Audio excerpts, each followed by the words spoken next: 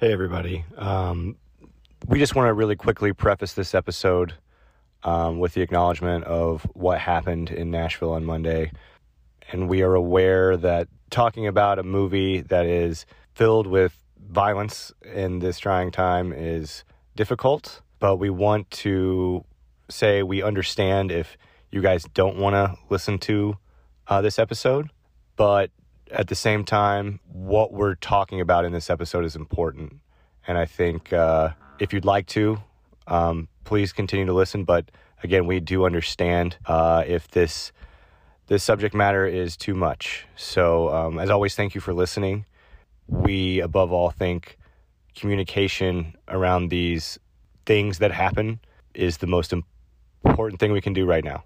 So we're here to continue the conversation. Hope you're here to listen. Thanks so much. Making a name for yourself in the film industry is an extremely high difficulty shot. It's competitive, demoralizing, and completely obscured by hundreds of obstructions, making the target nearly impossible to hit. But sometimes, just sometimes, with sheer will and a stubborn refusal to quit, things line up just right for you to hit a bullseye. In the early 2000s, aspiring screenwriter Derek Kolstad was struggling to find his mark.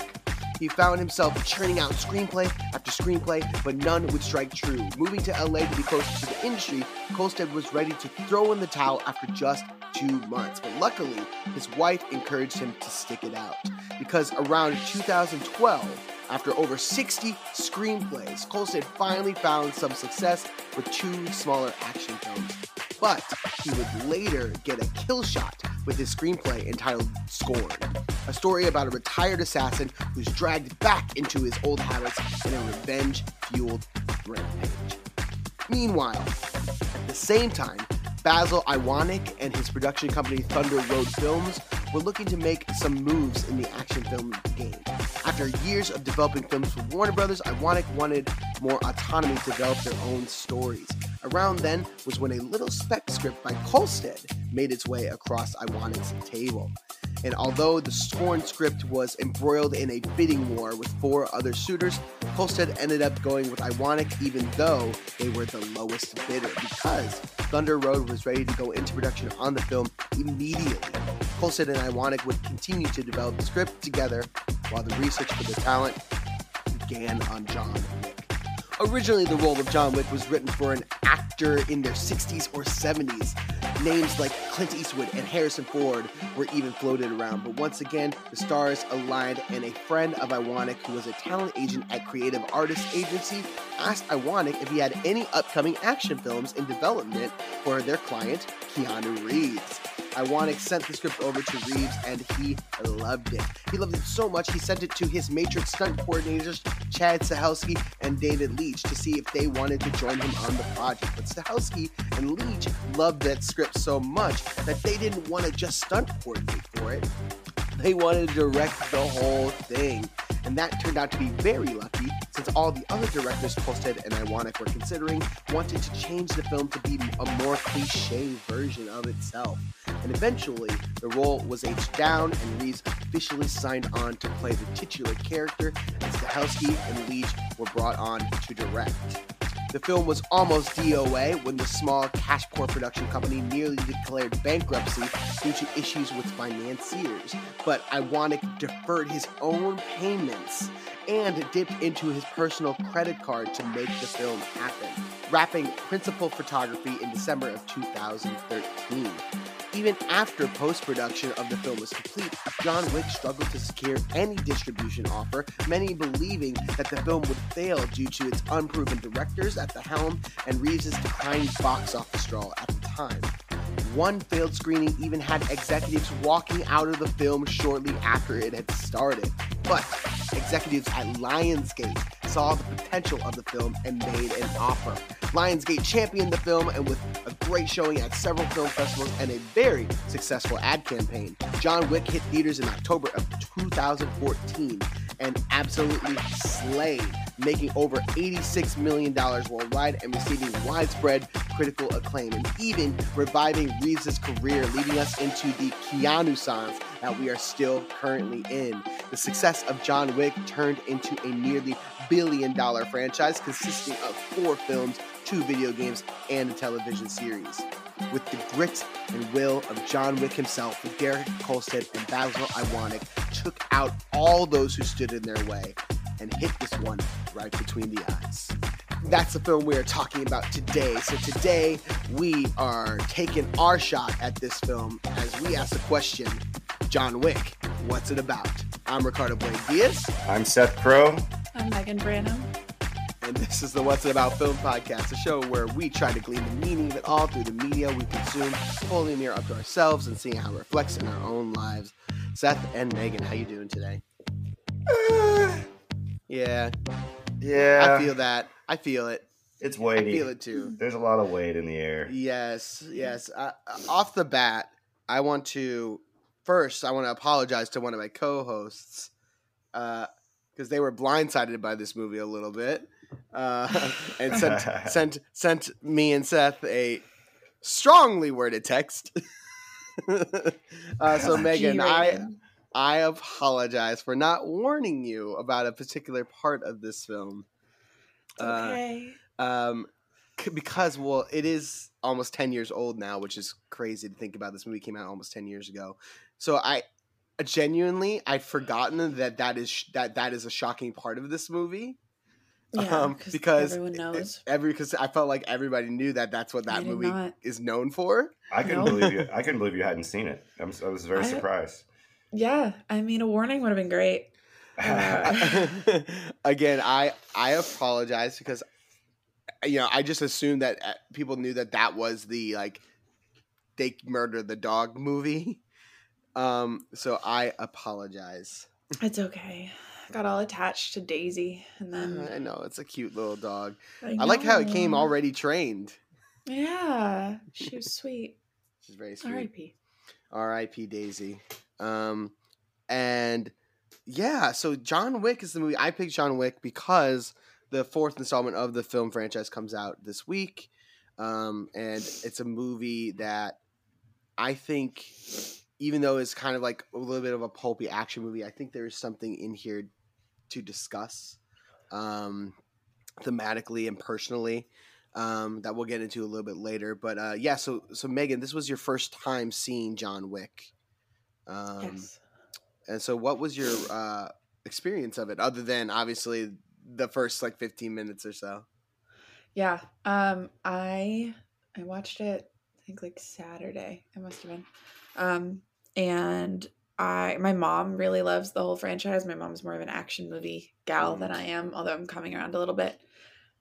So I knew, and I have friends who like it. I know that it's, kind of beloved. So I went in with an open mind, and I thought it was really, other than the first 15 minutes, it was really entertaining. It was really, it's an action movie. It's a John Wick movie. I get that it's its own genre. And the fight scenes were cool. Keanu Reeves was cool. Yeah, I liked it. Awesome, cool. What about you, Seth? What's your history with John Wick? I saw this movie for the first time a couple years back. What I like about it is its simplicity. It's not complicated, and part of the enjoyment of the film is that there's so much mystery around that world. You know what I mean? I haven't seen any of the other movies, but actually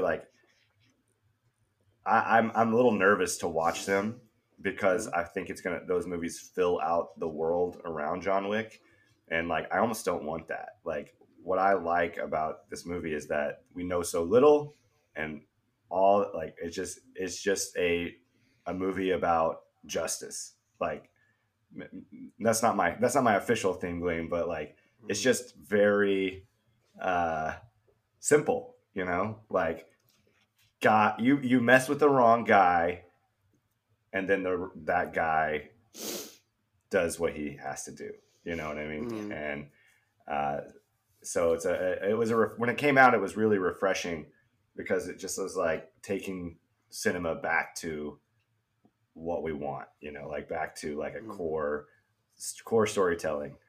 And, in terms of the fight stuff, just someone who just, has watched a lot of action movies growing up, it's nice to see struggle in fight sequences. You know, like Mm. this is like the first time I would say, like, before this it was like Born Identity style, you know, and now we are in a new phase where it's like, no, we want to see the struggle that occurs in a fight because it's real, you know. Mm-hmm.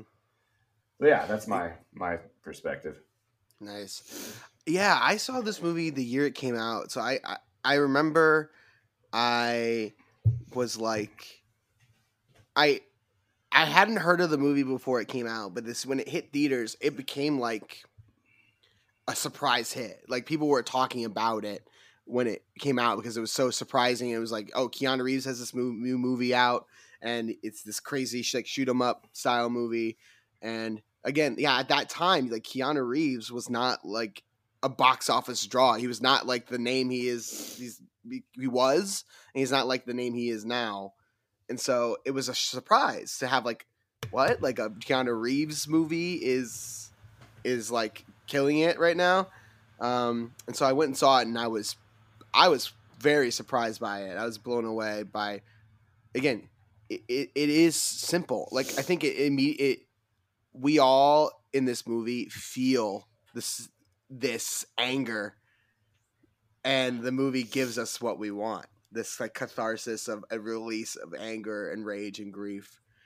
Like you said, Seth, someone does a bad thing, they get punished for it, and they get punished harshly and without mercy. And like there is something about that that's primal, and carnal. And I think like Megan had a very visceral reaction to that 15 minutes, and I think the movie's like, oh, don't worry, they're gonna get theirs, you know. And I think there's something really genius and simple about that like other revenge movies, you know, revenge movies have been around for forever. But like this movie does it so well. And it's such a subversive way where you think it's like that typical, oh, you killed my wife and my family and my kids, and now I kill all you. And it's like, we're gonna go even simpler than that, and you'll still go along with it. And there's so little dialogue. There's so little dialogue in this movie. They do such a good job of like visual storytelling.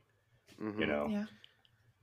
Yeah, there's that moment on the phone where Vigo calls John, and John doesn't even say a word, and he hangs up and the Allstate guy, Havoc from the Mayhem from the Allstate commercials, is like, "What'd he say?" And Vigo says, "Enough."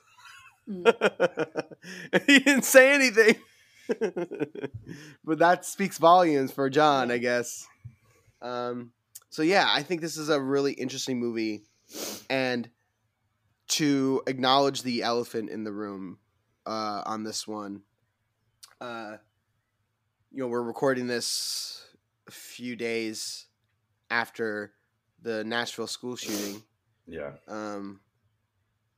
And I know that like has a lot of the country really kind of rocked, and this movie is a shoot 'em up movie, and there is a conversation about, you know, gun laws in this country and our media and how we portray violence, and we can absolutely get into that discussion. But I think there's something else in this movie that also might align with some of what's going on in our country and in our world right now, that I, at least that from what my perspective is of this movie, which we can get into in a little bit. But not to say that I mean that's what this podcast is about, right? Like like art reflecting life, and unfortunately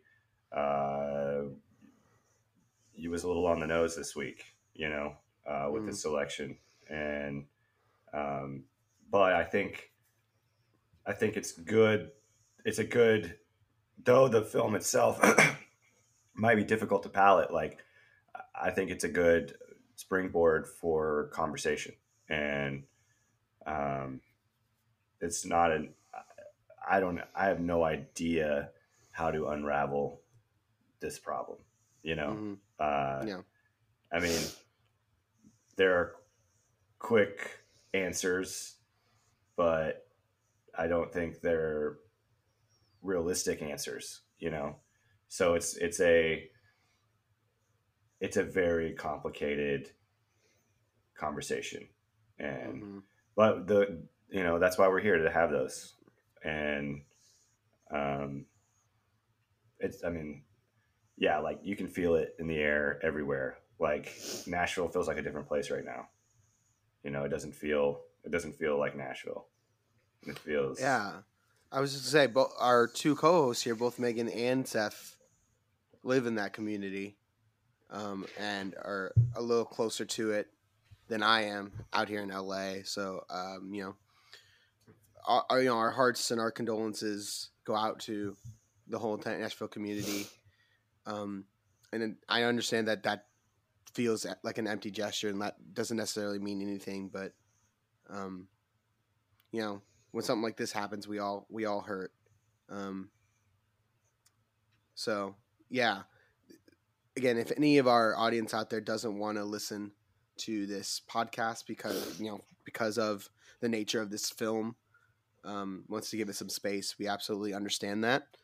So please, take care of your own mental health, and take care of yourself. You can always come back to this episode at a different time. So, yeah, we understand that.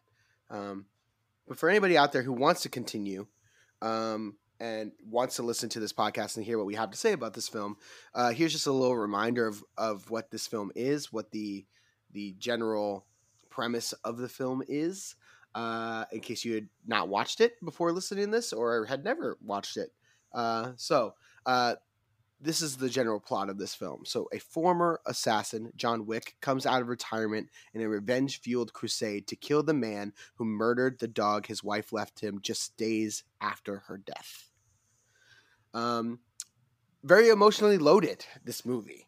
Very emotionally loaded. And so I think we can get into it. So since this is my pick, I am going to choose who I want to hear from first. So, Seth Crow, Yes. John Wick. What's it about? Oh man. I mean, I said, I kind of mentioned at the beginning, justice is like the key word here, but that word doesn't come off the tongue super well now that we're post the shooting, because it's difficult to describe justice. I think justice is more complex than this film portrays it. So, And not to cut you off here, I think this film dips its toe into some of that idea, and it gets into it a little bit more later in the franchise. This idea that John is this. I mean, he is this legendary, almost mythic figure in his yeah, world, yeah, and he's done some bad shit. yeah, And the movie very much alludes to some of this in this first movie. They allude to some of the things he's done, and I think John struggles with thinking that he deserves what he got. yeah. It doesn't change how upset and how much he wants payback, but I think he questions whether or not he's being punished for the sins of his past. Yeah. An idea, like you said, this idea of justice. Like, is that justice for all the things that he's done? So I think what I'll say is there is a part of human nature that craves purity in justice. So like there is this like part of us that's like, no, and I maybe I've mentioned this a couple times on the podcast, is like, what's right and what's wrong. Like deep down, we have this like compass that in our gut tells us what's right and what's wrong. And watching John,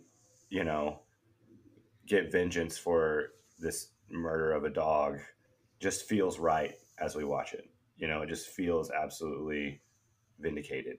But I think that's like the first layer of this movie.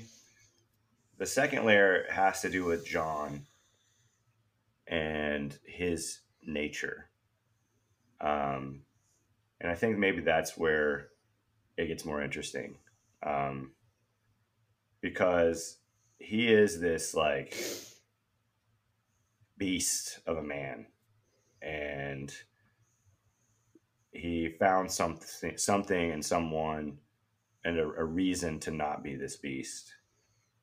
And once that's taken away from him, it's like the beast is back out of the cage, and he's fighting it, but eventually he's like, no, I'm back. Mm-hmm. And I think that's really interesting. So because that is his nature, and I'm interested to talk about, like, I think there's some parallel there with the dogs, and like, and then him choosing a pit bull at the end. I think there's something to be said about that, like in that selection. It's like he doesn't want to be a rabid dog, like he wants structure. He wants he wants to love and to be loved, but it's like, yeah, he's without his wife, he's unleashed, and that's interesting. That's saying some things. I don't know if it's not saying anything necessarily positive, but it's definitely, that's there. I see that. Is what I'm saying. Yeah, it's to spring off of that. I think something that they do, a few things interesting with, like you said, with John Wick's character in general, is first thing they do is they don't make him like a superhero or like a super powered person, as in like he's not the strongest, he's not the fastest, he's not necessarily the smartest. He gets outsmarted quite a bit, but he just does not quit. He just does not stop. Insatiable will. Yeah. Yeah, they say in the movie, he just somehow has this drive that if he has this goal in mind or something that he needs to accomplish, somehow he's going to make it happen. And to his own detriment, which I think is metaphorically really interesting. And then the other thing that happens is he's in the like nightclub, not the nightclub. He's in like the speakeasy, and the bartender's like, "I've never seen you like this," and she says, "Vulnerable," which I think is really, really interesting. Megan, what are you thinking? I agree with what you're saying, with what both of you have said. I think the deeper character study of him, I guess I didn't think about as much. I think it was more. It's always an interesting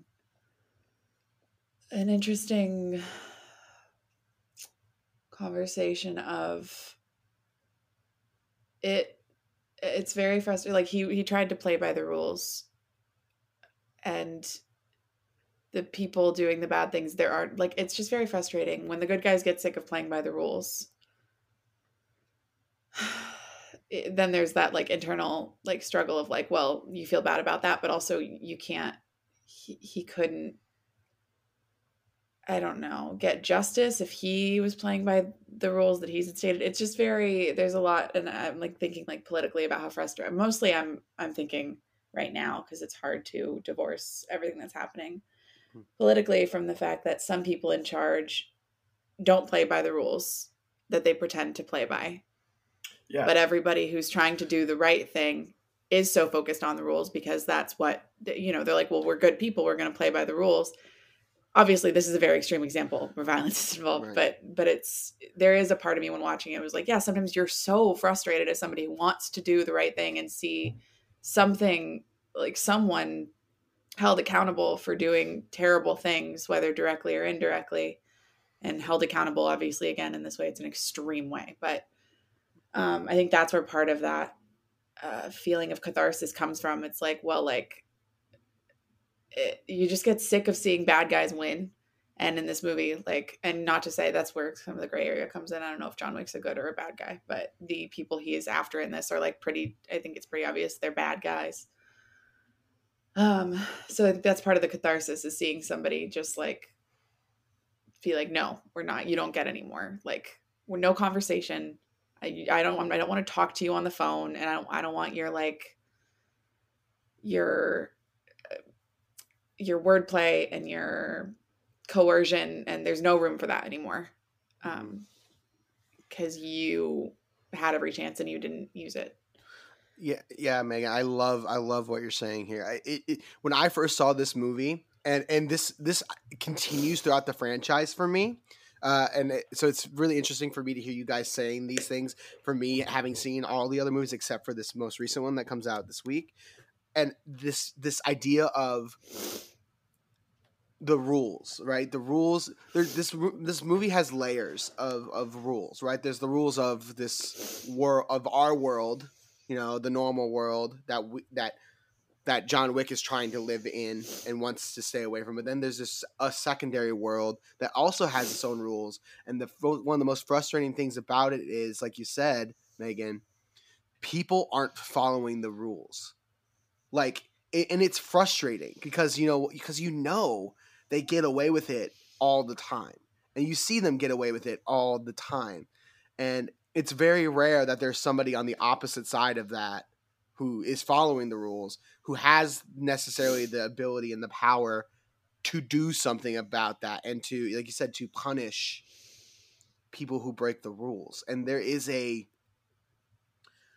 you said, a catharsis to watching somebody who thinks they're untouchable, right? Mm. They think they're untouchable, that they can do whatever they want, they can break all the rules they want. And we see this even with Perkins, the female assassin, right? She legitimately thinks she can get away with breaking the rules. She's really cocky about it too, And it's kind of nice to see a movie that says absolutely fucking not. No, you're not getting. No one's getting away with even some of the rules with like, I can't remember Willem Dafoe's character's name, but he takes a contract and then doesn't try to complete it, and he gets punished for that because that's a breaking of a code that they have, right? As much as we think morally he's doing the right thing, not killing his friend, and his is John Wick, quote unquote, in the right here? It's still breaking a rules of engagement in that world, and he's punished for it. So it's interesting to watch like you said, is John Wick a good guy, quote unquote?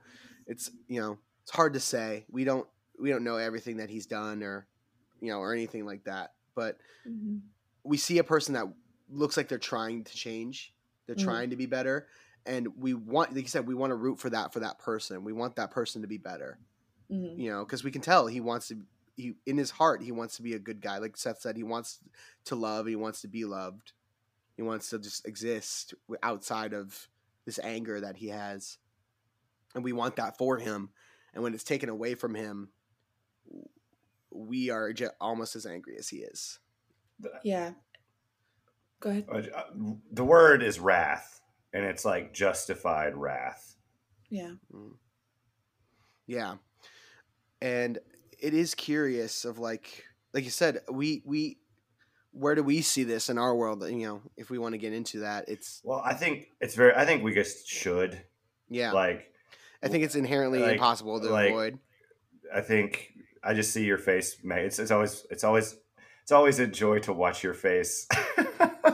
over the podcast because I think I just look sad. nobody else can see, but like I can Today it's just I can like bummed. Your face has your inner monologue on it as I look at you, which is cool. But so it's like, yeah, I mean, we're all in this state of mind, and like John Wick is like not a great movie to have. Like, I'm thankful you decided to watch it before. Yeah, me too. Because I just don't think we would have if you had if the shooting had happened first. But like, I do want to say it is still. I do think about that every time I watch these movies now, and I don't know. I don't really watch a ton of like shoot 'em up movies, so I don't know. But honestly, if we're gonna talk about this stuff, and definitely put a trigger warning at the beginning of the episode. Oh yeah. And I watched this Saturday before anything happened here, or this particular thing happened here.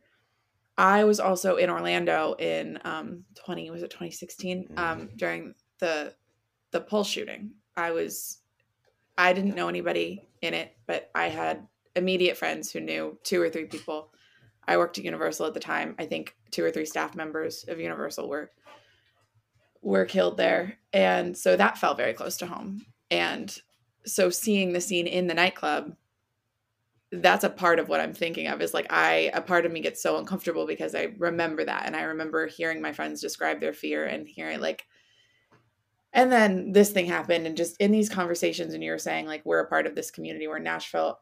And I'm so distantly, very luckily, I have been still pretty distantly removed from these situations. But even on the peripheral, I am just so sad and tired and angry of of this happening everywhere. But like, this is the second. It's just it's just a lot. Yeah, and I think Seth's right. We can't really sidestep this. We can't really tiptoe around this. This movie, weirdly enough, mirrors a lot of our like political culture right now. And we're seeing very powerful people being able to just kind of like shuffle off accountability over and over and over and over again. And it's kind of infuriating. And you know, for me, this movie, and the reason why, like, after like, so again, I picked this movie before all the shooting happened, and when it had happened, my immediate thought, was should we postpone this episode, for obvious reasons. And this actually happened to us last year around this time when we did No Country for Old Men, and there was the Uvalde shooting. And so it's weird that like both times that we've done a movie kind of that has this vibe to it, where we had picked it and then something had happened like that is unsettling. But for me, this movie is about breaking points. People can only be pushed so far before they will snap. And wrath is such a good word for it, Seth, in that once the camel's back breaks, things go bad. And in this movie, we are on John's side because we felt it and experienced it with him. Not all of it, but we empathize and we understand. We've all experienced the premature loss of a loved one before their time, and the grief and the pain that comes along with that. And then to think about the thing that you turn to for comfort, your companion, your pet, your friends, your family, to then be like, and then that's taken away from you. and then another thing is taken away from you, and then another thing, and another thing, and another thing. You can only take so much before you want your pound of flesh. And there's also definitely. And there's also something to be said for like the dog. That's like you said, it's like it's so simplified, this like formula for an action movie where it's like you lose something and then you want vengeance for it. But I think making like a puppy, there's not much more innocent or pure than like an animal, but like especially a tiny little puppy. And I think that same feeling of rage when you see that happen, children are being killed, and so it's like an innocent, there's just no fucking reason for it. And it's so infuriating, and it's so like a visceral thing. So I think there's kind of a familiarity there too, where you're like, this person or this animal did nothing and they can't do anything to protect themselves, and it feels so, you feel helpless and you feel scared and you don't know what to do. And in this movie, obviously it's it's a movie, so goes for full-blown action catharsis. But I gotta dig into this, like, really, like, for real. So like, we're talking like breaking points, right? Like, this shooter, what happened for this shooter to get to this place? Because no rational person is like, I'm gonna go shoot up a school because that makes sense, So like, if you're doing that, you're trying to get attention in a way to be heard. You're trying to do the worst thing you can possibly think of to have attention on your life. And, this person wants to inflict pain. Yeah, but on a massive scale.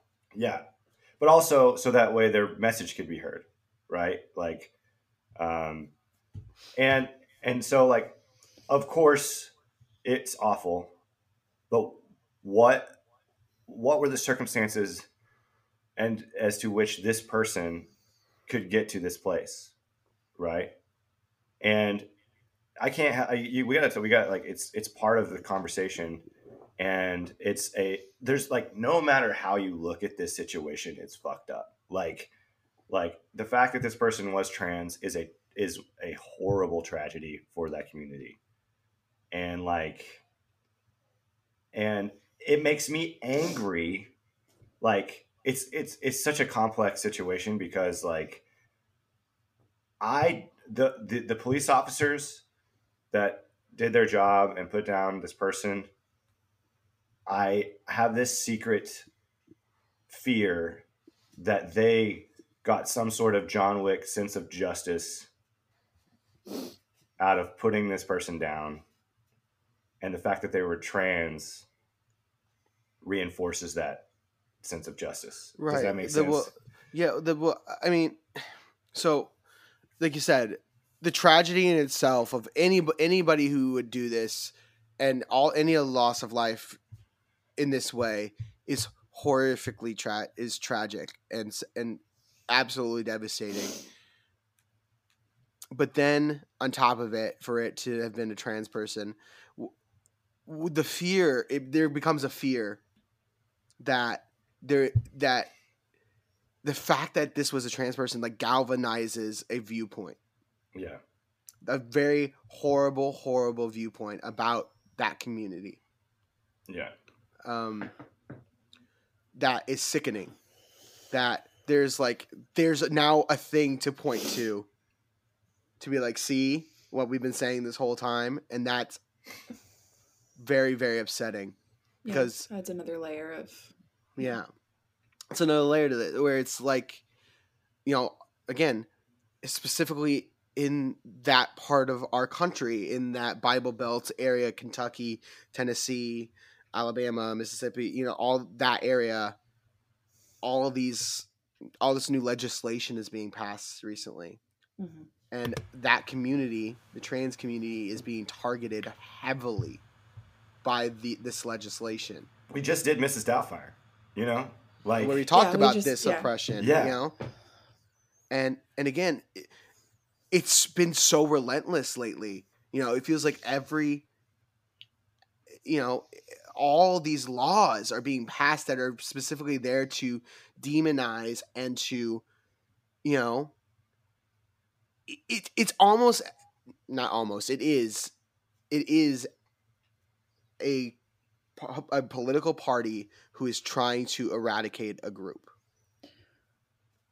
through legislation, through the law, saying this is we're legally allowed to eradicate you. Yeah. And it's especially frustrating when stuff like that comes out and you worry for that community and you're worried for the community, you're worried about everybody. But to also know that the people in charge are going to spin it, they're going to deflect again away from the actual problem. They're going to ignore the fact that most of these shooters are straight or cis white men. Like they're going to pick the one thing that fits their narrative and they're going to play on that until the next one happens. And it's just infuriating before they even say anything. You know what's going to happen. You know what they're going to say. And it's so sad. Yeah. And, you know, I grew up Catholic to kind of express a little bit of how this moment in time in our country is making me feel. And honestly is reaffirming to some of my viewpoints in life. You know, I grew up Catholic, pre-K all the way through 8th grade, went to Catholic school, was going to church twice a week, you know, once in school and then once with my family. And like, you know, grew up being, I wouldn't say super religious, but having that belief system, you know. And as I got older and as I moved away for college and then as I moved to Chicago and as I moved here, I've grown more and more distant from my faith in that way. I do not identify myself as a Catholic anymore. You know, I talk to my dad sometimes and my dad talks about how, you know, both me and my sister have kind of really moved away from the religion. Not that he's super religious either, but, you know, my sister is declaratively an atheist. I'm kind of more agnostic, if not, you know, non-denominational. But like the thing that pushed me away so far from any type of Christian faith in general is, you know, a bunch of the tenets of that religion is like love thy neighbor and like help the needy and all these like things of like you should care and about people who are in jeopardy, about people who are at risk, about communities who are being persecuted. You should care about them. You should love them. And that is not what that community ever seems to be doing. At least not politically. And it makes me sick that like somewhat a religion who's supposed to be preaching this like love everybody as God loves everyone. And to see this amount of hate and bigotry that community fosters, it's what pushed me away from the religion to begin with. Because I can't reconcile those things. Those things definitely are not Christian. That's for sure. That's the hypocrisy in that they do it in the name of their religion. Guns are not Christian. Like they're not. I don't know. I'm just like I'm turning over in my head. Like, yeah, like the reason I redacted my justice statement earlier is because there is no justice in this situation. And you could choose to see the justice that you want to see. You know, if you're on the side of, oh, this person was killing kids, they got put down, and that's justice, you know. But no, that's not justice, because the only reason this person got to this place is because the infrastructure around that person's life because that person felt completely powerless in their worldview. And that is the responsibility of all of us. So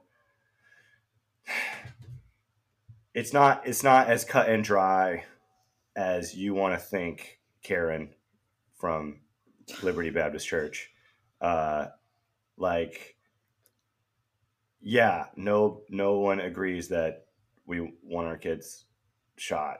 Like, no one wants that. But there's more steps to be had, more steps to be taken than just this simplified view of justice, which is what this movie is, and it's what we crave, right?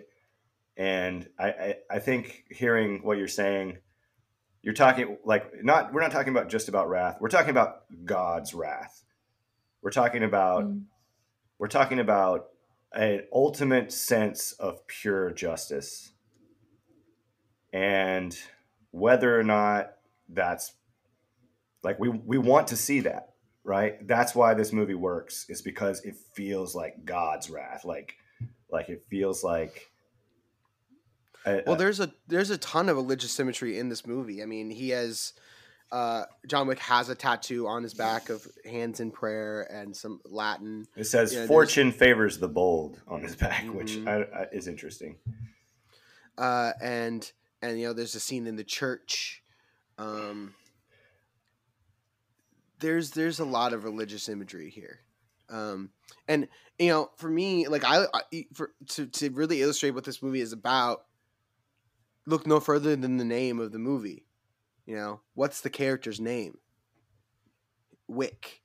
So the thing that you light and that burns is a time bomb. Mm-hmm. Don't light the wick. Don't ignite the fuse, because it's going to explode. Well, and that's what like John Wick from our perspective is a good guy, Mm-hmm. But if John Wick is mentally ill and is he, you know what I'm saying?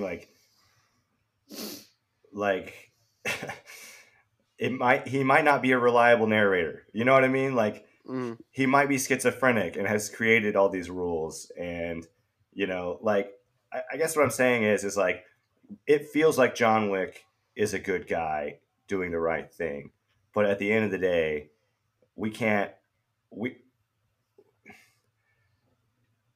these people that commit these atrocities, they think they are getting a sense of wrath.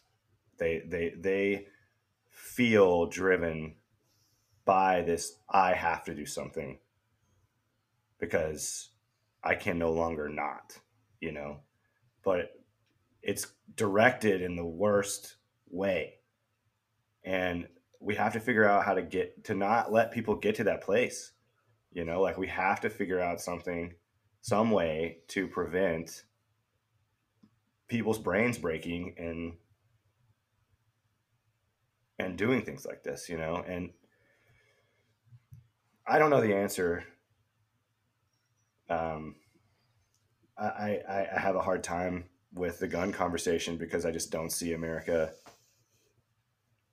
I don't see America giving up their guns. So it's like a very frustrating, immovable. It's like an unstoppable force meeting an immovable object politically, Mm-hmm. It's, we were a country that was founded upon this idea of don't tell me what to do. Right? Like we were a colony that was part of Great Britain, and they were pretty oppressive, obviously. And then we got to a point where we said, leave us alone. Stop oppressing us. And we did something about it. There's a whole war about it. Well, the notion's really simple. The gun notion is simple, and like you you can't acknowledge you can't not acknowledge that position. At least the position is, if the government's corrupt, you should be able to overthrow the government, right? Like, Mm-hmm. excuse me. That's the point of the whole gun thing, right? Mm-hmm. But we are so far along in technological society. Does that even matter anymore? You Right. know? Yeah. So it's like, Well, that's like the whole argument that like I hear a lot of people say is like, do you think that a few good old boys are going to be able to take down the U.S. military, like Right. the like most funded military in the world, especially like you said with the technology and the all the things that they have at their disposal? Do you think that you and your rack of guns in your shed are going to be able to get that done? I think also, like,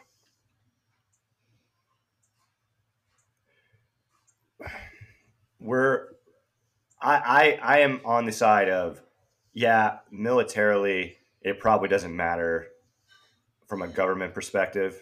Like, you're not going to Well, be able to take down the American government. you know what? Honestly, they should be thinking about is, and this is will blow their minds. It's like, hey, are you nervous about the U.S. military and the government being oppressive and fascist, and you're worried that we need to be able to fight back against them? Here's an idea: how about we lessen how much we fund our military? Well, Make our military smaller, make our military not so strong. I think,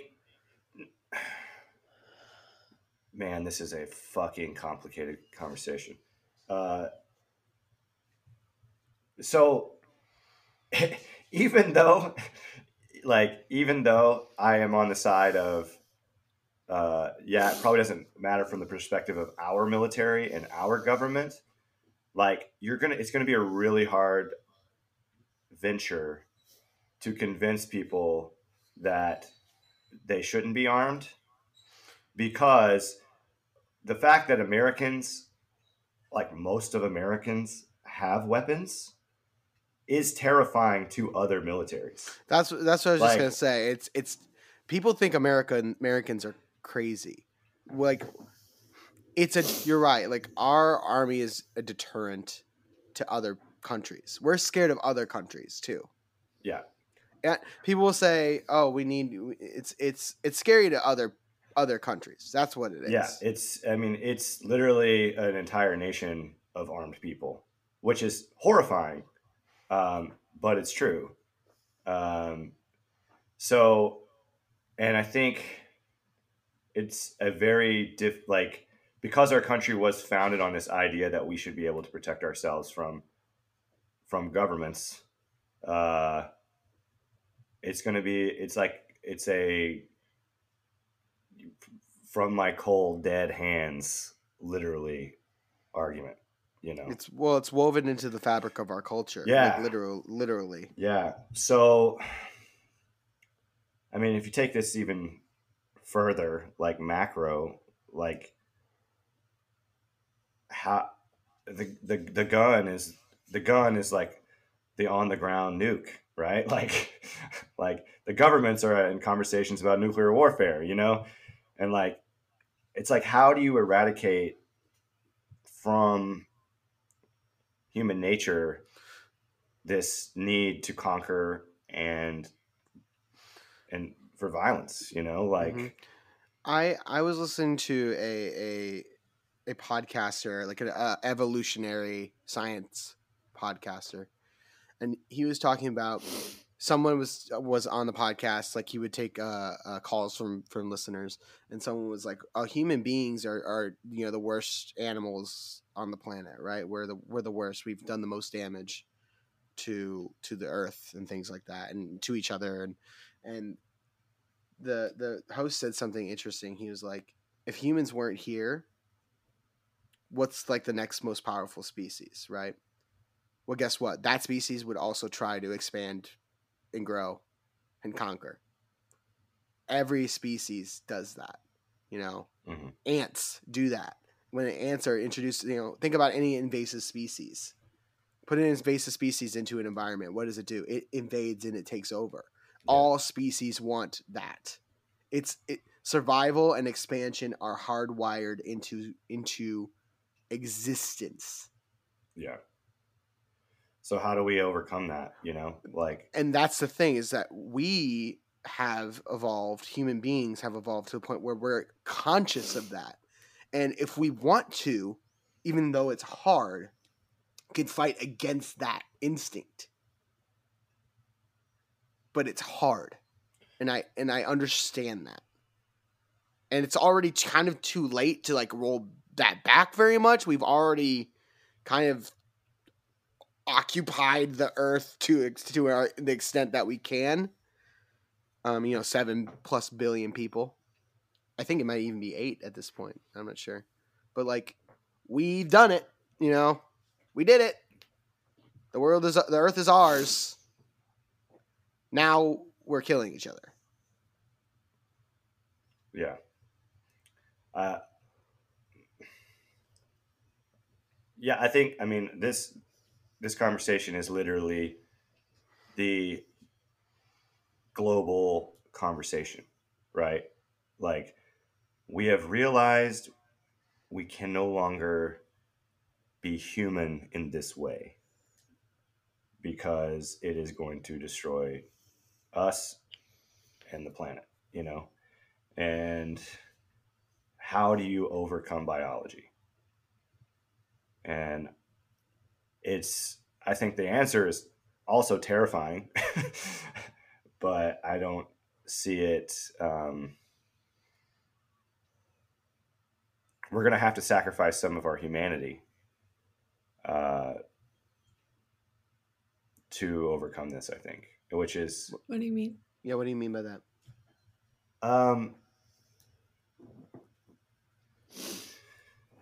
So in order to overcome this, the negatives of our biology, we're also probably going to have to give up some positives too. And I think that's a complete... I think as a global society, we will eventually surrender to technology. Like Chat GPT is like the first major example of where we're going. And it's scary because I think we are going to be able to solve a lot of problems with technology, and we're going to be able to regulate and enforce laws a lot easier. Once technology is completely integrated into humanity, which is already almost there anyway, but like if you're walking around with like if your eyes are video cameras, like everything can be monitored. And so that being said, like, yeah, we're going to be able to watch everything. But at the same time, because we're going to be so integrated with this technology, we're going to be bound by it. So like the way you're bound by your phone now, imagine that completely integrated into your body, So, that's where we're going. Sorry. My phone started to ring. I'm so sorry. Way to break the tension. That's technology. Yeah. But technology heard us and was like, let me step in here. Yeah. I'm just saying, I genuinely don't think that humans are going to be able to do this by themselves. They're going to have to use technology to fix this problem. And I think we're going to lose some of our humanity in the process. Free will is going to take a big hit. And now it's time for a short break.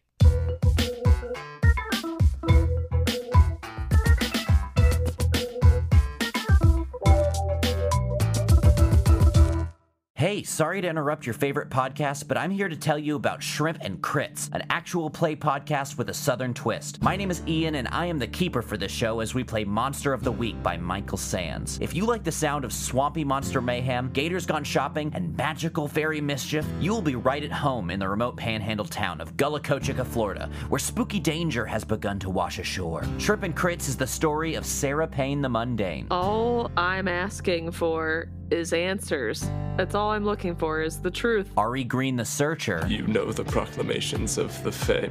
I suggest you follow them from now on. And Ray Ray, the most mundane monstrous you will ever meet. Mr. Zeus, I'm a big fan. I knew you were real. And Ray Ray's just like bowing in front of this swan. As they fumble their way through protecting their skeptical town from mysterious evils. We release new episodes every other Monday on the podcatcher of your choice. Hope to see you soon in sunny Gullah.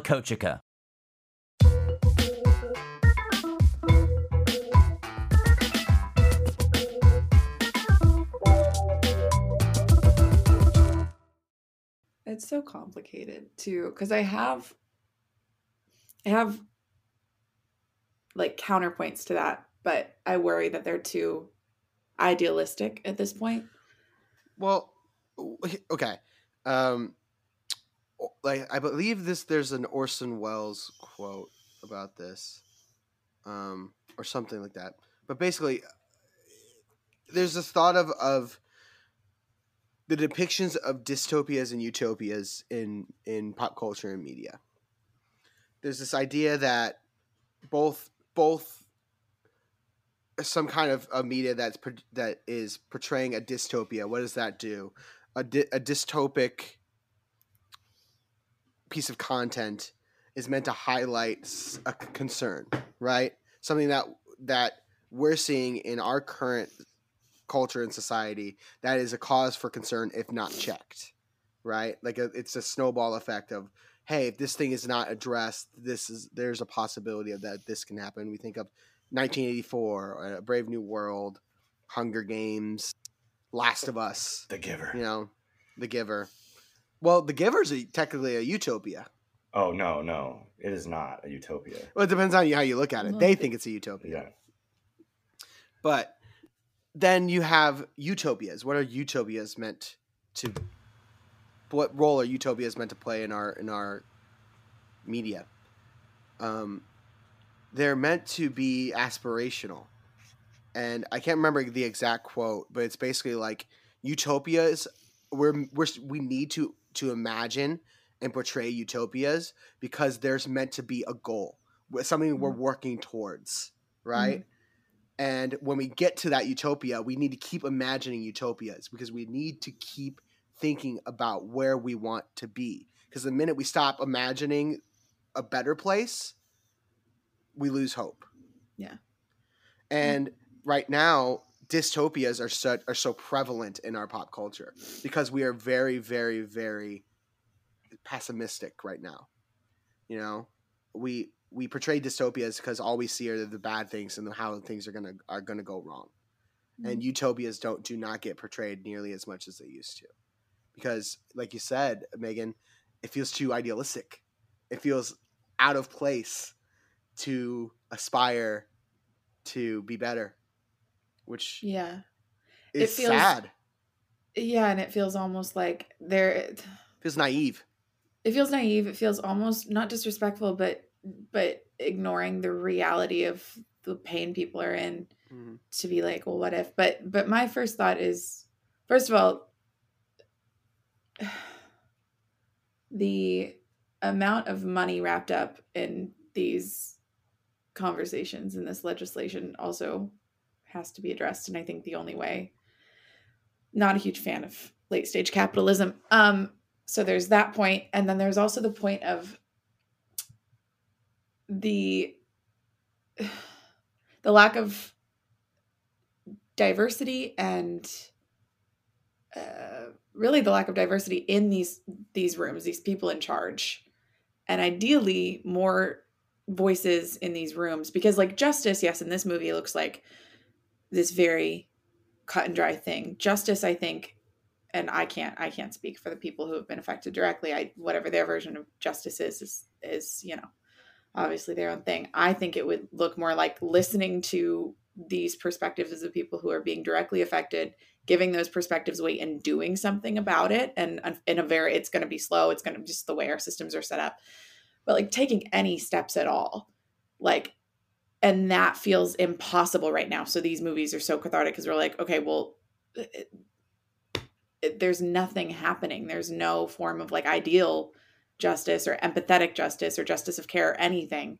So we gravitate towards these movies because it's like the only thing that gives you any sense of like some retribution. Yeah, Megan. I like what you're saying in that we don't have enough diversity in our leadership, right? In our representatives, in the people who are making the laws for us and telling us what is quote unquote right and wrong are skewed towards a particular demographic. And I think it's interesting because the thing that we're missing is in a lot of our lawmaking and a lot of our legislation is empathy. Yeah. There's no golden rule. Speaking of untouchable and I think for me that one of the reasons for that is because there is a lack of diversity. There's a lack of people who have experienced discrimination and prejudice and bias. You know, if you've never experienced that in your life, you may not understand what it feels like. Yeah, and some people can't empathize with that. The more people who have experienced it can empathize with it and can then make laws that have that woven into them. Yeah. And it's not that this is obvious. I don't want any of this to happen to anybody, but there is something to be said for the fact that like there is no golden rule because the people in charge, the people who are being funded so majorly by these organizations, the people who have grown up in privilege and are now in charge, protected by all these things, the spaces these acts of violence are affecting are not going to affect them. They don't, it's like, you know, it's the pro-life, pro-choice thing. Like, of course you don't have to worry about it because why would you? You're not a woman. You don't have a uterus. Right. You're not a uterus, an owner of a uterus. Exactly. With Pulse, like you're not an LGBTQ plus person. You'll never be in that space. With these schools, your kids are in a, not that any child should ever be in danger, but your kids are in a safe private school. You can homeschool them. You can do whatever. Like they have so much, they don't need to golden rule anything because they will never be affected. So it's only by bringing people into these spaces who have that empathy and who have that point of view and making those the larger voices that anything is going to change at all. Right.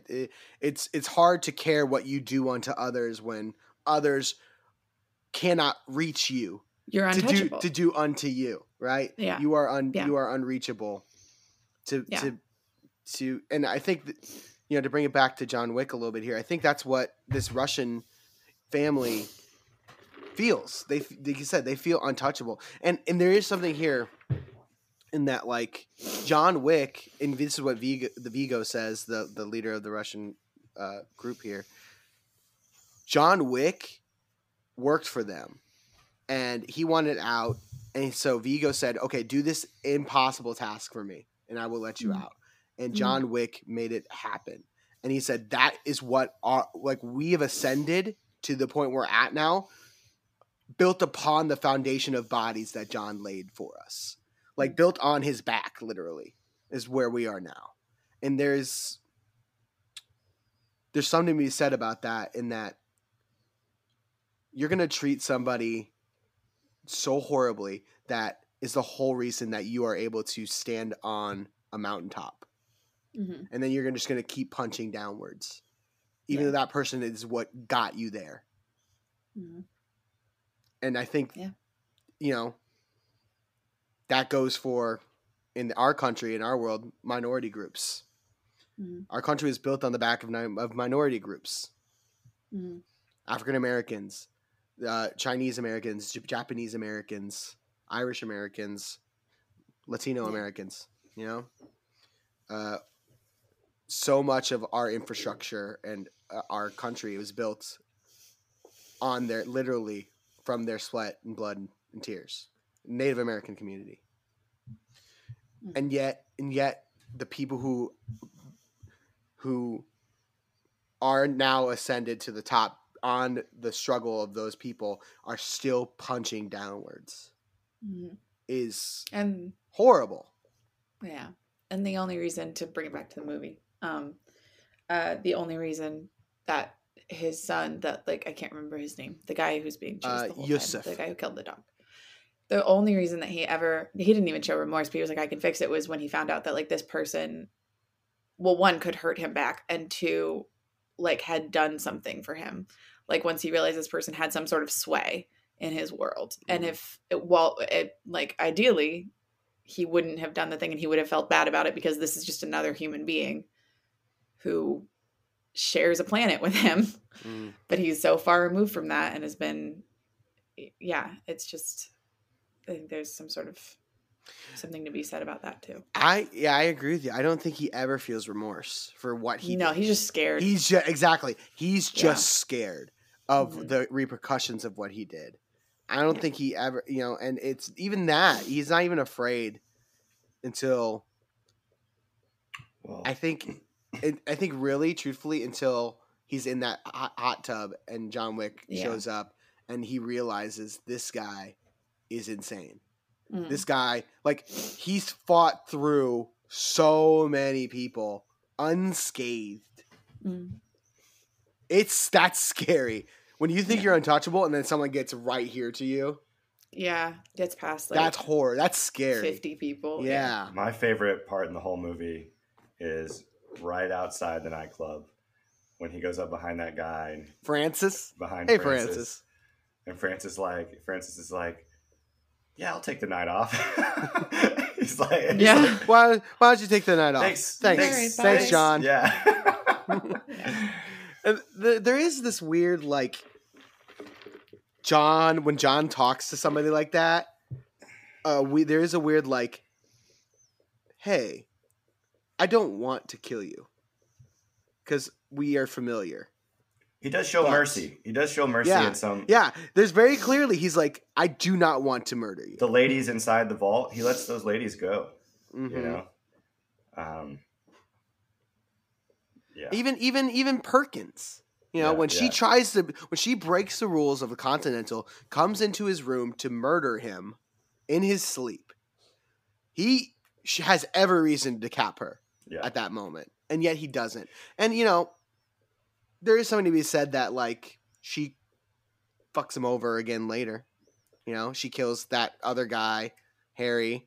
She gets Marcus. That's it, Marcus. She gets Marcus killed. If we're gonna movie nitpick here, there's only one moment in this film that I'm like, okay, like when he gets hit by the car, like he would be dead. Like they would shoot him immediately. If it wasn't a movie, you know what I mean? It's like, okay, this guy is on a rampage. Let's shoot him immediately. Put him down now. Instead, they take him to the church and have a villain monologue. Well, you know what, man? This is my argument for a lot of stuff like that. People make that kind of criticism in a lot of movies about, like, the villains had opportunities to kill the heroes, but they don't. They like to, like, capture them and, like, rub their noses in it. Genuinely, I think everyone's like, no, people wouldn't do that. I sometimes disagree. I think there's a lot of arrogance. I think I think they think they've won, and so they love to revel in people's pain. They love to take someone's failure and rub their nose in it for their own sick, sadistic pleasure. And I think Vigo is that person, from what I understand. From what I've seen. And so I understand that, like, if, like, you're being a logical person, you do not give John Wick a chance to wake up. You kill him when he's unconscious. But if you're an arrogant son of a bitch, you're untouchable. Yeah, you think you've won and there's, you're invincible. You rub his nose in it and you revel in the fact that you've killed the boogeyman, or that you're going to kill the boogeyman. And it's kind of sick, but I don't know. Which is, I don't know. I think there are other plot holes in this movie that maybe are more glaring. I think that one is a human behavior thing. And I think some humans would totally want to rub his nose in it. did John do that? Did John ever, when he's like getting his retribution, did he ever take that time to like make a big speech? Or I can't remember. I No. don't think he did. No. He was just like, even when he found, what's his name, Yosef? No. He just He immediately, He shoots him in the stomach, Which and is then goes interesting, over yeah. and pop. Because he's like, it's almost like he's not doing it for, I mean, he is doing it for, because it's entirely wrath driven. It's not like ego driven or like any sort of enjoyment at all. It's just like pure retribution. This is He's- what well, must be done. This is what must be done. It's not for John him, Wick is a yeah. heat-seeking missile. Right. You know, Seth talked about this the other day. John Wick's a shark.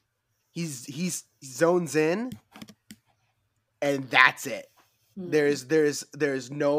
There is emotion there. It is driven by a deep emotion, but he almost shuts it off Mhm. and is like, you. Yeah. Anything I have to go through to get to you, Yeah. I will. And you're right. It's all collateral damage. The Yeah. most dialogue we get from him as far as like any kind of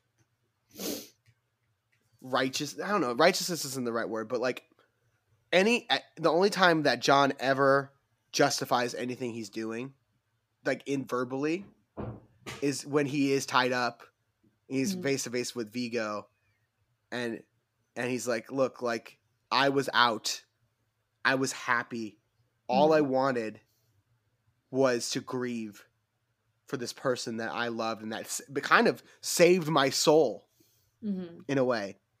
I've lost that person. And then that person somehow in their death gave me still a way to hope. Yeah.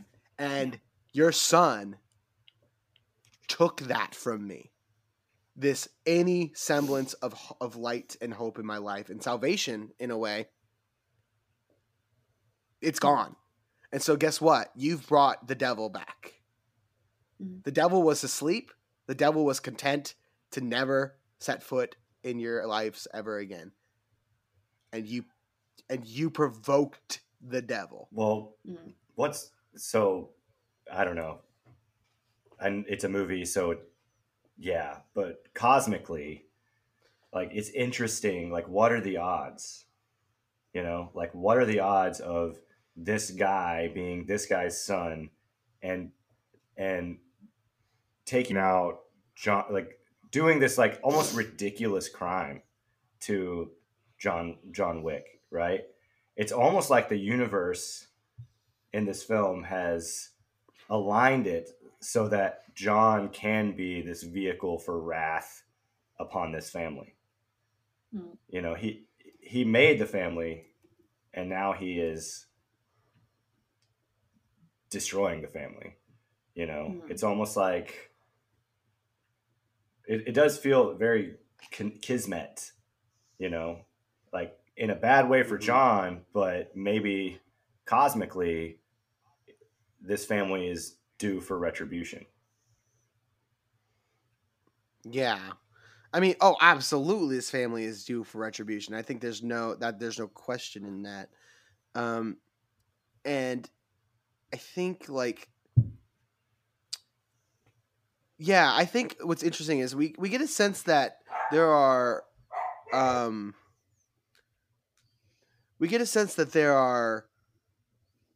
multiple families, right? There are multiple organizations in this world. And in future movies you get to see that more and more. And John is acquainted with all of them. You know, John is again an infamous figure in that world. Not just well respected, but genuinely feared as somebody that's kind of outside the system in a way. You know, he's not one of the people who's like working for power, you know, to gain influence in that community. He is a hired hand. He's a service industry person. You know, he's not one of the richest in that world. He's just a worker. And so what's interesting is as much as like, yeah, there is like a weird poetic justice in that he built them to where they are, to the point where they've become so corrupt that he has to take them down. Like that, there is a poetic justice in that. But I think You know, John would say there's a karma. He did a lot of bad things to get to where he is. You know, he lives a pretty good life, you know, quote unquote. He has a beautiful house, enough money to last him for the rest of his life. And not just money, he has clout. Like, the police come to his house and see a bunch of dead bodies in there and are just like, you have a good night, John. You know, like, they don't, like, in a way, John in our world is untouchable. And there is a fluidity and a confidence in that, in the way he moves through our world, that I think upsets people. In that people in the other world don't like to see someone who they think is a normal person being so confident, because they're like, oh, you don't even know how much power you don't have. Right. And so I think genuinely this was inevitable. John still lives where all this stuff is happening, you know, lives in the city, lives around that area. As the old guard goes away, as we're seeing like the older members of the family starting to age out and the younger members starting to age into power, people forget, especially because I'm sure people don't talk about John Wick openly, right? People would like to just forget him because he's the boogeyman. Like, invoke his name and poke the bear and you don't want to see what happens. So I think people wanted to just forget about John and less incur his wrath. And so it makes sense that these young up and coming assholes of, you know, Nepo babies run into somebody who they think is a normie and fuck with him because he's so confident. He has this amazing car and he has John has a don't fuck with me, you know, confidence to him. You know, like he's like, hey, like I want to buy your car. And then John's like, no. And he's like, come on, like everything has a price. And John's like, no, it doesn't. Yeah. You know, you can't buy me. You can't buy this. This is, you know, and the guy is so insulted that he's like, well, I'm just going to beat up on this normie and take everything he loves from him. Yeah, I think that too, just the fact that like, and that leads to, I think that's mirrored in a bigger conversation of people with a lot of money and a lot of power using either hypotheticals or fighting for things that are like very material, whereas the people on the ground or the people, you know, being taken advantage of and on the losing end of it are fighting for their lives, or the things that, you know, their families, their hope, whereas the people who are, you know, you have to have money to win elections. Yeah, that's true. And the only way to not, there's only one way to circumvent that, and that's not good. But it's like where we're at, and that's what I guess what I'm saying is like the only way I see forward besides violence is technology, and I don't want to see violence. I don't want to see more violence. But I'm not gonna sit here and say that the technology doesn't terrify me too. So this movie has a like revenge porn aspect to it, in that there is a pleasure that comes from watching somebody get fucked over and pay it back in kind. And like in our real world, Seth, I think I agree with you where it's like we don't want more violence. You know, necessarily speaking, like no one wants to see innocent people get hurt in the name of money. Money, but you know, that's from one side, but from the other side, you know, there's an argument to be made that like, you know, when slavery was happening, like that needed to be a coup, right? Like and to overthrow dangerous governments, like there needed to be a threat of violence, and if not a threat of violence, there needed to be some. Yeah, I mean, where we're at. Sorry, I don't want to. We should be wrapping up probably, but like where we're at in the stage of what Megan said is late stage capitalism, inevitably violence is going to happen unless we can figure out a way to rewrite the system. So like, well, yeah, we have to run it back. Like- You know, like you're right. Like the economists will tell you what happens in late stage capitalism. There's a revolution. Yeah. And things start over. Yeah. But what? Right. So it's like in order to stop yourself from the burning it down and starting over process, what do you need to do? You need to backtrack.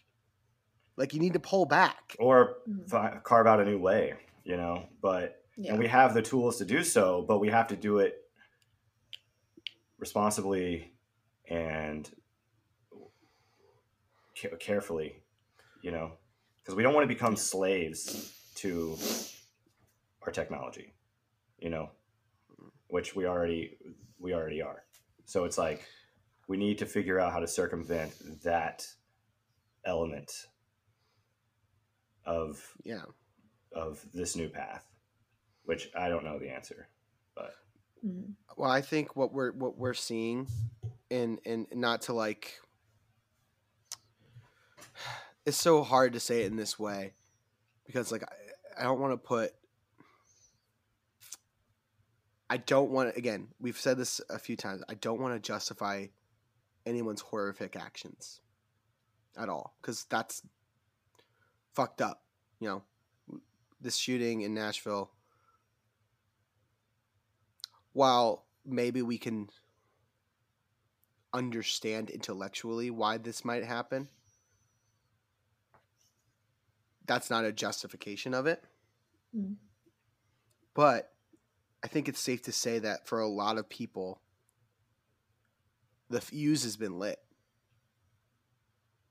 you know, and more fuses are being lit every day based on the actions of the people at the top, the people who are punching down and looking to oppress and hurt other people through the law because they can. All that's going to do is pressurize and heat up this thing. And you know what happens when you add pressure and you add heat to something? boils over. It explodes. You know? Like that's what's happening right now. We're adding pressure and heat to a situation. Yeah.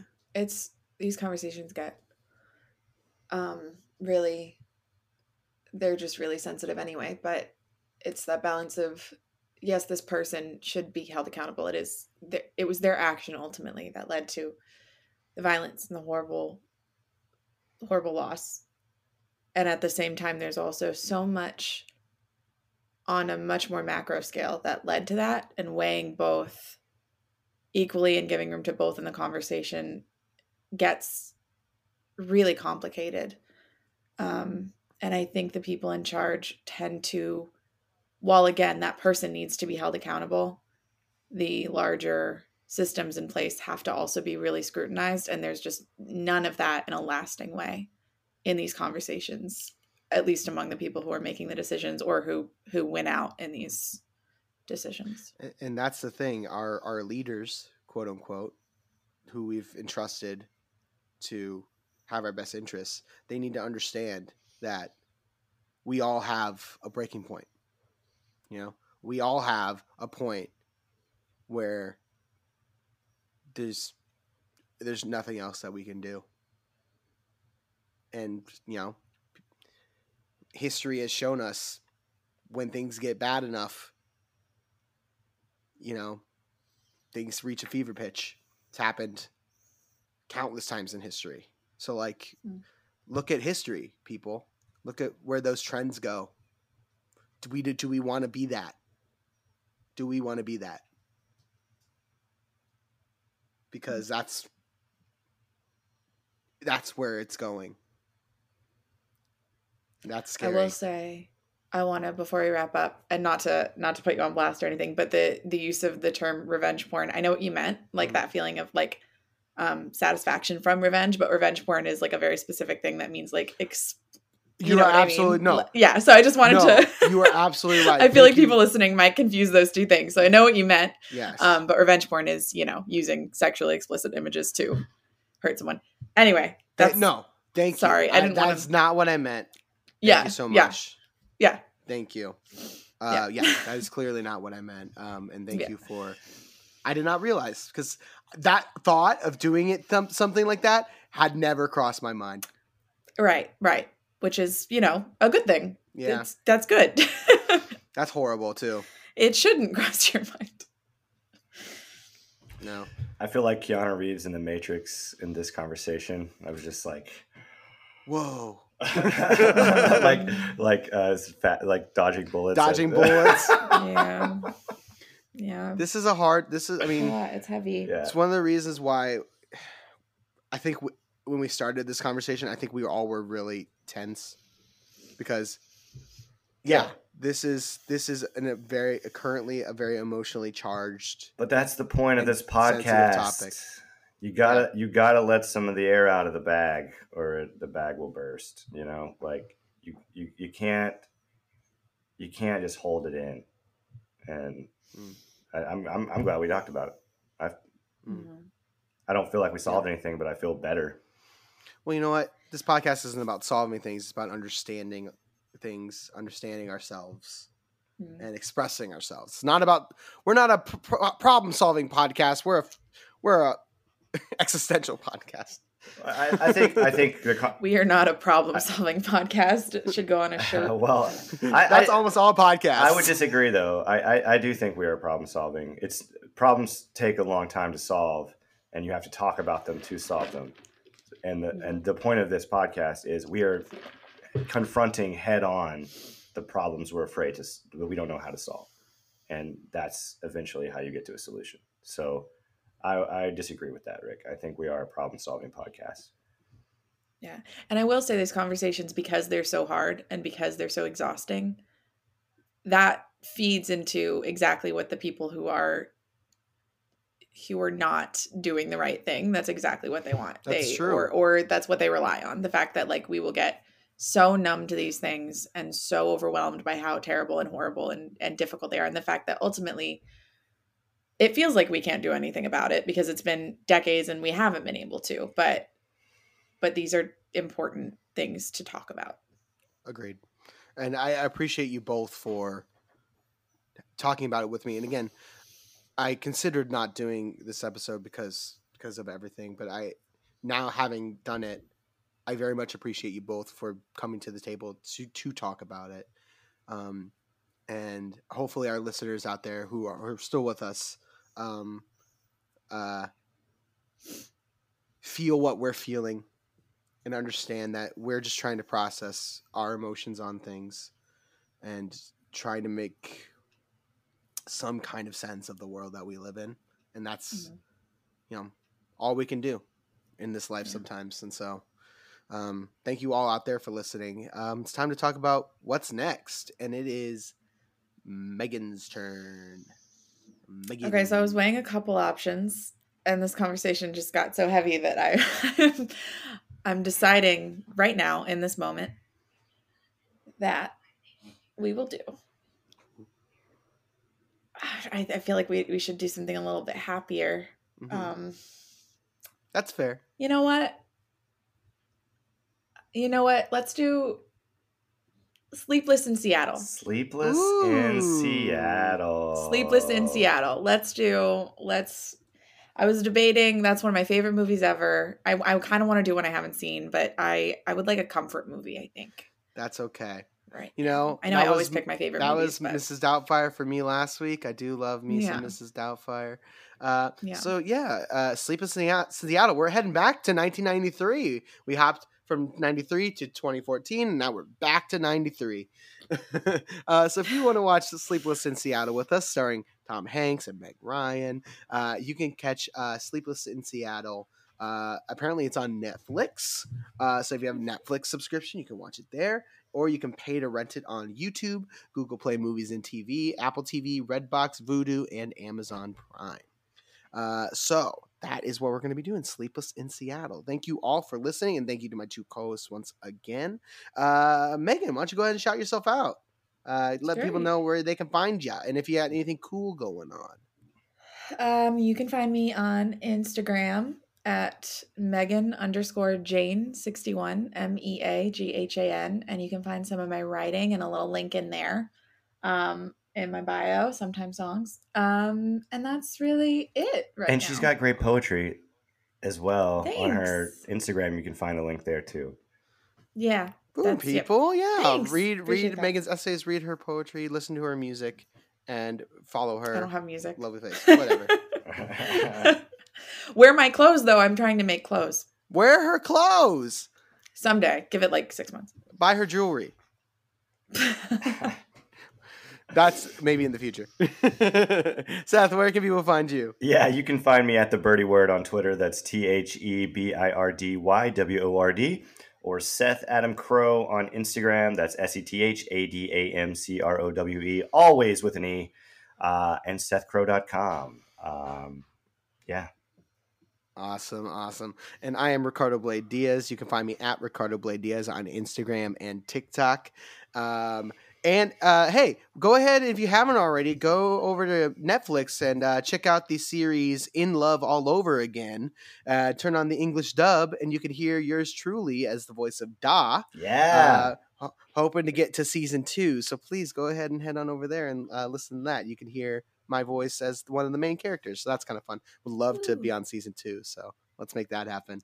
And if you want to follow this podcast, the What's It About Film podcast, we post new episodes every Friday morning on basically anywhere that you can get podcasts, Spotify, Apple Podcasts, Amazon Music, anywhere. So yeah, you can follow us there, or you can follow our social medias where we hope to start posting more, at WeAPodWhat on Twitter, at What's It About Podcast on Instagram, and at What's It About Pod on TikTok. Hopefully TikTok's still around in the future. Some version of it will be. Something, yeah. So thank you all out there for listening. Please get involved in the conversation and interact with us with whatever you think about what we talk about. We'd love to hear from you. And let us know if there's any movies out there that you want us to do. Thank you so much, everybody. We'll see you next time.